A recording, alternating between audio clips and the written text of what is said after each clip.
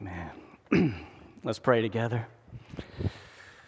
God, there may be weeks when COVID gets the best of us, either physically or emotionally, but there are moments like this morning where we are reminded Jesus wins, the battle is won, that you are on the move. And I ask today, God, if I speak words that are true, that honor your heart, your mission, your character, that they will sink deep into hearts and to bear great fruit. But if I speak anything that doesn't honor who you are, that those words will fall to the ground and be trampled and not be remembered at all. And I ask today that through the power and presence of the Holy Spirit, that Jesus will be formed in the hearts, in our hearts, through the words of my preaching. And I ask this in the name of Jesus. And everyone said, amen. It's great to see your faces today. For all of you joining us online, thank you for joining us. Whether you are a longtime member, whether you know much about Sycamore View, or maybe a first-time guest, we welcome you.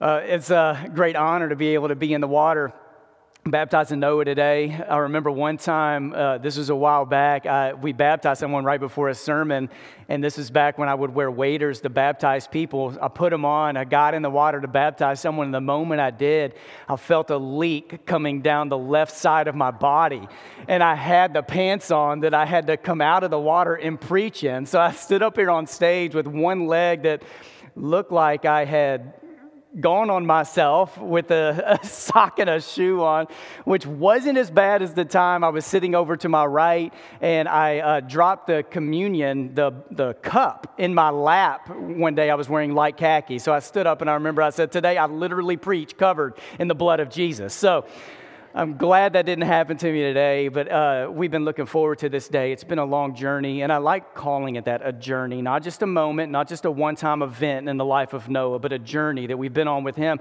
And this is the way Casey and I have talked to Noah about baptism, and this is the way I talk about baptism from this stage, and whether I'm with some of you sitting at a Starbucks or on a back patio, wherever we may be, talking about what it means to follow Jesus. The way I talk about baptism and what it means to follow Jesus is that this is not some life insurance plan or some safety net to catch us in the end. This is a life that we've been invited into. This is not just a get out of hell free card, something that in which you don't want to go to hell. This is a decision that you make, that you want to thrive with Jesus for the rest of your life. So this morning, what I want to talk to you about, and I invite you in your Bibles to open up both to Psalm 115 and also to Romans chapter 6. So you may want to put a marker or maybe hold a finger in Psalm 115 and Romans chapter 6. And I just want to talk today about how life with God is about saying yes and saying no every day of our lives. Not just once, not just a yes to baptism once, every day. There are yeses and there are nos. Yeses that we are making to God, yeses we're making about our faith, and no to the things that are keeping us from living the kind of life God wants us to live. There are yeses and there are nos. Archaeologists about 100 years ago, they came across, in Syria, what many believe to be the oldest church. We're talking about a church that's around 1,800 years ago or something like that. And they came across this church, and in the middle of the church was a bathing pool. It was a baptismal pool. And if you've seen any of these from ancient history, they're pretty large. And around this baptismal pool were some artistic designs. There were a few scenes around it, and they were able to make out what they were. There was one scene where there's a shepherd carrying a lamb. There's a scene of a woman at a well. There's one scene that depicted two men walking on water while their friends sat in a boat and watched. There was one scene of three women who were approaching a tomb. And there's this scene all around this baptistry were these scenes depicting the life of faith and the life of following God. And around 1,800 years ago, there are stories of baptisms that would often go like this. In your baptism, there was both an acknowledgement of the confession that you are making and as you affirm your faith in Jesus, but there was also a renunciation that was happening, something you were renouncing. So in baptism, there was a yes to Jesus, and there was a no to the things that are going to keep you from God. A lot of times people were asked today, do you renounce the deeds of Satan and all of his angels and all of his works?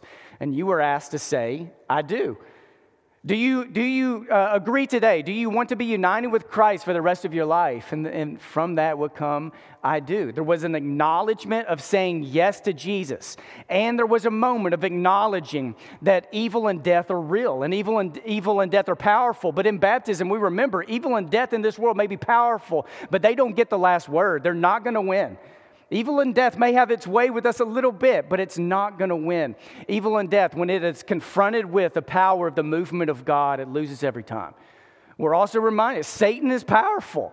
Satan, the devil, the enemy, all of his friends, whatever you want to call the powers of darkness, they are powerful, but they have nothing when it comes to standing up against the blood of Jesus. So here's what Satan wants to do. Satan wants to try to remind us the rest of our lives. He wants to try to get us to forget our God-given identity. He wants us to try to forget that in baptism there is a renaming of who we are. He wants us to forget that we are beloved children of God. He wants us to doubt all of these things. There's nothing he can do to stop the blood of Jesus from doing what the blood of Jesus does. So he wants to help us forget. Just for a few days, just forget. Forget your confession. Don't take it seriously. And most people I'm with who have strayed from faith and strayed from God, they can point back to a time in their life where they didn't take yeses to God seriously, or they didn't take the no's to the things that keep them from God seriously. Because in life with God, it's not just about saying yes to God day after day after day. It's also about saying no to the things that keep us from God. And it's not just saying no to the things that keep us from God, it's also saying yes to what it means to live for God. Celebrate Recovery meets here on Tuesday nights. And if you've ever been to Celebrate Recovery, whoever has a public role in the service will stand up at a mic and they'll introduce themselves in a way where they'll say something like, I am Josh Ross. And they don't begin with their habit, their hang-up, their addiction. So it's not, I'm Josh Ross and I'm an alcoholic, or I'm a Josh Ross and I've declared bankruptcy, or I'm codependent. It's, they begin with who you are in God. I am Josh Ross and I'm a beloved child of God. And I struggle with whatever. It doesn't begin with what keeps you from God. It begins with who you are with God. And from that, you're able to talk about whatever it is that keeps you from God. There's one author who says the first step in becoming a Christian is renunciation. It's acknowledging that you are a beloved child of God and then saying no to anything that gets in the way. So we're in a series right now, a 4-week series, all 4 Sundays in July, in which I'm talking about failing gods. It's 4 weeks talking about idolatry, because I think for most of us, we know over the last few months, there have been things that we have trusted in for security, for love, whatever it may be, that have let us down. Like we may have thought they were eternal. We may have thought they would bring the fulfillment we wanted them to bring, but they ultimately let us down, and they're temporary. So I just want to talk about it, not in a way where I'm whipping people about having idols in your life, but where we acknowledge it in the presence of a loving, merciful God who wants to help us do something about it. So here's the way Psalm 115 goes, and you heard this a minute ago, and I just want to place this kind of as a 3-part move and maybe give you a prayer exercise in your life this week that can draw you closer to God. And here's how Psalm 115 goes. In the first 2 verses, it says this: Not to us, Lord, not to us, but to your name be the glory because of your love and faithfulness. Why do the nations say, where is their God? So right here, this is one of those Psalms where I think the people of God are in a season of uncertainty. Like they have a story in the past of a God who delivered the people from Egypt and a God who would perform miracles, but I think they were in a dry spot right here. And everyone else around them is noticing this. So people around them are saying, hey, you have those stories from your past, but what is your God doing now? Like you're in this season of uncertainty now, and it doesn't seem like God is doing anything. So there's this taunting that is coming at them. Like, hey, you have these stories of faithfulness, but what now? Where is God now? And this whole psalm is about, hey, here's the deal. Even when you're in a season of uncertainty, you don't change your confession. Even in a season of uncertainty, you don't cling to things that are temporary, but things that are eternal. Don't allow your faith to become a faith that says, God, I will be faithful to you if, but let your faith be a faith that always says, I will be faithful to you still, no matter what. Not conditional, no matter what. And then it goes into this, 3 through 8. Our God is in heaven. God does whatever pleases him, but their idols are silver and gold made by human hands. They have mouths but cannot speak, eyes but cannot see. They have ears but cannot hear, noses but cannot smell. They have hands but cannot feel, feet but cannot walk, nor can they utter a sound with their throats. Those who make them will be like them, and so will all who trust in them. It's a way of saying, hey, idols may bring you a little fulfillment for a short period of time, but they're not going to satisfy. They're not going to eternally fulfill. You will not find security in them at all. And then the psalm goes to this, 9 through 11. All you Israelites, trust in the Lord. He is their help and shield. Houses of Aaron, trust in the Lord. He is their help and shield. You who fear him, trust in the Lord. He is their help and shield. It's this three-part move, and I encourage you to take this into your prayer time this week, where you acknowledge uncertainty in your life, and then you name anything it is in your life that you need to say no to. Anything that is setting itself up in your heart or your mind is something that you were placing your ultimate trust in, or maybe trust in that you should be placing in God instead of something else. This could be money, it could be resources, it could be a person, it could be an emotion, whatever it is. Name it for what it is, and then acknowledge that God, even through the uncertainty, even through the things vying for attention and allegiance in my life, I'm going to trust in you no matter what. God, help me to trust in you. And the way the psalm goes is it's personal, it's communal, it's, hey, you trust in the Lord, let your family trust in the Lord, let the church trust in the Lord, let the world trust in the Lord, like everybody trust in the Lord. God is the one who is our help, our shield, our protector, our defender. It's a psalm that declares that all these other gods that we put our trust in, they don't live forever. They don't breathe. They don't move. They aren't creative. They're not going to redeem you. But we have a living God who will. If you went to BibleGateway.com and you place in there living God, you're going to have dozens of references in the Old Testament and New Testament about the living God. Because the Bible wants you to know over and over again, we don't serve a God who is only alive in history. We don't serve a God who one day is going to come back. We serve a God who is in the now, a God who has said throughout the Bible, I am the great I am. Not I am the one who used to be, or I'm the one who will be again in the future. The God who still is the great I am. Jesus came talking about I am the resurrection and the life. There is something that God is doing now, that God right now is not on God's last rope. God is not out of energy. God is not lacking creativity. God is on the move. In Romans chapter 6, which is a place we often go to. In fact, we had Noah read this recently about what it means to be baptized. And here it is in its context. This is Paul writing to a church. And in a way, Paul writing to a church, telling them there are things you have said no to and things you have said yes to. And this should make a difference the way you live your life every day of your life. And it goes like this. Romans 6, verse 3. Or don't you know that all of us who were baptized into Christ Jesus were baptized into his death? We were therefore buried with him through baptism into death, in order that just as Christ was raised from the dead through the glory of the Father, we too may live a new life. For if we have been united with him in death like this, we will certainly also be united with him in a resurrection like his. For we know that our old self was crucified with him, so that the body ruled by sin might be done away with, that we should no longer be slaves to sin, because anyone who has died has been set free from sin. Now, if we died with Christ, we believe that we also live with him. For we know that since Christ was raised from the dead, he cannot die again. Death no longer has mastery over him. The death he died to sin once for all, but the life he lives to God. In the same way, count yourselves dead to sin, but alive to God in Christ Jesus. And for the reading of the word, those who are here and those on live stream say, Amen. We say amen. This is one of those stories that sometimes this is something we read when people want to be baptized or know more about baptism. But in Romans 6, Paul isn't just writing this to people who want to be baptized. Paul is writing to a church of baptized people. So Romans 6 isn't just an argument about baptism, though we can use it like that. Romans 6 is writing to a bunch of baptized people, trying to remind them to live as if they've been baptized. Because you have died with Christ, and because you have come to life in Christ, live like you're alive in Christ. The rest of Romans 6 is about living this righteous life before God. So because we have entered into this moment with God of surrendering our life to Jesus and coming alive in Jesus, this is the kind of life you are called to live for the rest of your life. This is it. Live the baptized life, committed to God and acknowledging every day of your life that there is a confession of Jesus. I'm saying yes to Jesus today. I'm saying yes to Jesus, and here's why. And I'm saying no to anything that keeps me from that.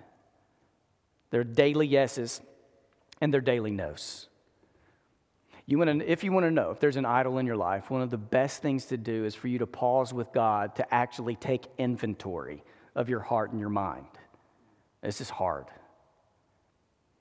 So my family, we've lived in 3 different houses over the last 10 years in Binghamton. We rented one for a year. Then the first house we bought for $50,000. It was built in 1912.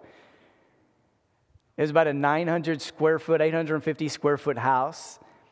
And after living there for a short period of time, we realized we were not the only people living in this house. I guess we were the only people. We weren't the only living things. We discovered there were squirrels in our attic. This has happened to some of you too. But what do you do when you have squirrels in the attic?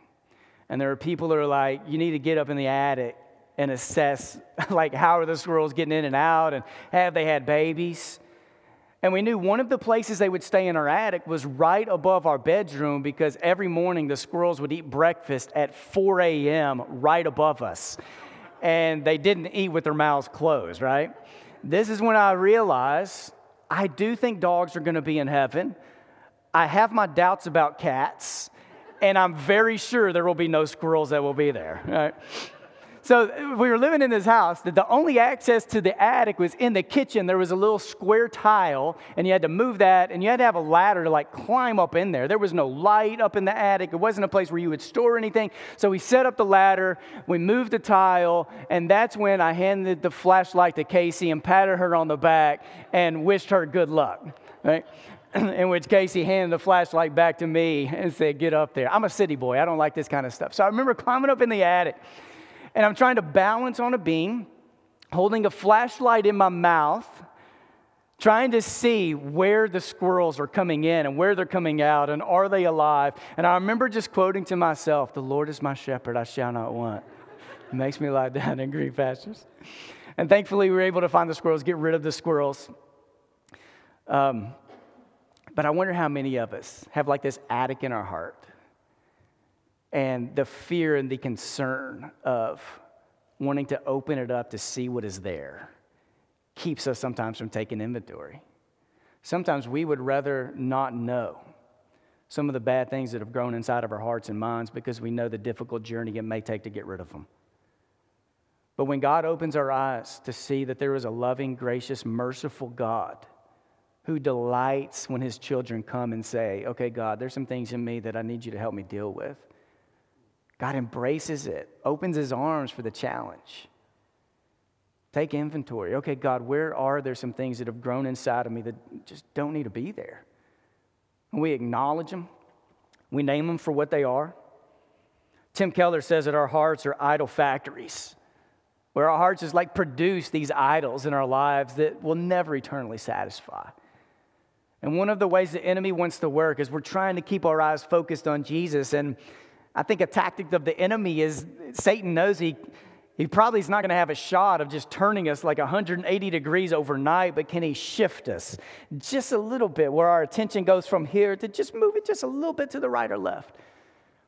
And you've been in a car before where you're driving down the road and something grabs your attention on the sidewalk, and you look over there, and before you know it, your car begins to move, and you're crossing a lane, or somebody's honking at you because you're not staying in a straight line, and the enemy wants to shift us just a little bit, because to shift us just a little bit, we'll begin reaching for things and taking hold of things that will never satisfy. Martin Luther said years ago, the great reformer, he said whenever he would slip into dark places, he would say this to himself, Martin, be calm. You were baptized. Like, Martin, be calm. Remember, you've been baptized, which means you live a life of saying yes to Jesus and no to everything that keeps you from him. To know that there is a God who is on the move, a God who is after you. And he's after you as a God who is living and energetic and creative and eager to redeem. Back in 1966, there was the Times Magazine came out with a cover that swept the country. Some of you were alive in 1966. You may remember this. On the front of Times Magazine was, "Is God Dead?" This was the first time in the history of Times Magazine that there was only written type on the front cover. There was no image. It was just, "Is God dead?" That was it. And you could imagine how for the next weeks or next couple of months, there were pastors and ministers and priests all over the nation who were preaching sermons in response to this, that within just a few days, they had 3,500 people write letters to the Times Magazine, to the editors, renouncing this piece. But other people were taking hold of it. And this wasn't an article that was written out of nowhere. It was building off an argument Friedrich Nietzsche had made years before. And there was actually a movement of, "Is God dead?" Now, some people think this was metaphorical, that it wasn't really saying God's dead. It's just that it was an indictment on the church. It was an indictment on faith and culture. Now, remember, this was the 60s. So the person who wrote this was fully aware of so many evils happening throughout the world. You had evil communism. You had the Vietnam War that was happening. And then right here in the United States, you were almost right in the middle of a civil rights movement where it seemed like the church a lot of times was silent or wasn't on the forefront or the front lines of some of these efforts. So in some ways, this article was an indictment against the church, saying not that God is dead, or a disbelief like God has never been alive, but God has been alive and God has existed, but the people representing him aren't representing him as if there is this living God. I'm not justifying this article, trying to give just a little context to it. So in 1966, there was also a guy named A.W. Dicus. Now, Dicus was born in 1888. And at the age of 20, he surrendered his life to Jesus in baptism. He was about to get married, had a fiancée. She led him to the Lord. And in his baptism, he offered this prayer to God. And his prayer was, "God, if you help me get an education in my life, help me go to college, I will serve you for the rest of my life." And God helped him get into college. And for the rest of his life, he served the Lord. And he served God in a lot of different ways. He would preach and teach on weekends at a lot of different churches. He was the president of a couple of different schools. He was also a scientist. He was super creative. He invented stuff. So in 1920, he invented and secured a patent for the first ever automobile turn signal. This was 100 years ago. And for those of you who don't know, especially you Memphis drivers, you have your steering wheel, and next to the steering wheel is this little thing. And if you push it down, it'll let people know that you may want to turn left or get in the left-hand lane. If you push it up or lift it up, then it'll let people know you may want to get in the right-hand lane. We should all try it sometime, all right? He also invented the electric pencil sharpener. He invented the skill saw. I mean, this dude was a genius. He was an author, and later in his life, he became a songwriter. And in 1966, the same year, the Times Magazine released this article about, "Is God Dead?" He wrote a song that our God is alive. And for those of us in Churches of Christ, and some of you may not have been in Churches of Christ much in your life, this has been like the Church of Christ anthem. What was the number in your songbooks? What was this number for you? 728? That was Kip. That's Kip right there. If you see it, this was Kip at a Halloween last year. 728B. Like, is this Church of Christ joke? Like, why do we ever put a B on a song number? But it meant something to us. And it was in 1966 that this song was written. The same year, there's this article and movement about, "Is God Dead?" It was this reminder that, man, we serve a God who's on the move.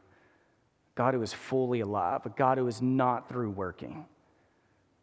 And it's going to be a song that we're going to sing right now as an anthem, as a declaration. For those of you who are present with us in person, we have an elder who's right outside of this room, in room 100, who will be there to receive you for prayer or anything else you need some of our leaders or prayer leaders for For those of you online right now, we have a Connect card, and if there's a prayer we can pray, if you are thinking about being baptized in your life, or if there's any way we can help you in life or on your faith journey, will you just fill that out and respond to us in some way? We would love to come alongside and help you. Can we stand together? And let's sing this song as a declaration of our faith. That this week, this day, there are yeses we need to say to God. There are no's we need to say to everything that keeps us from God. And let's sing as if our God is alive and active.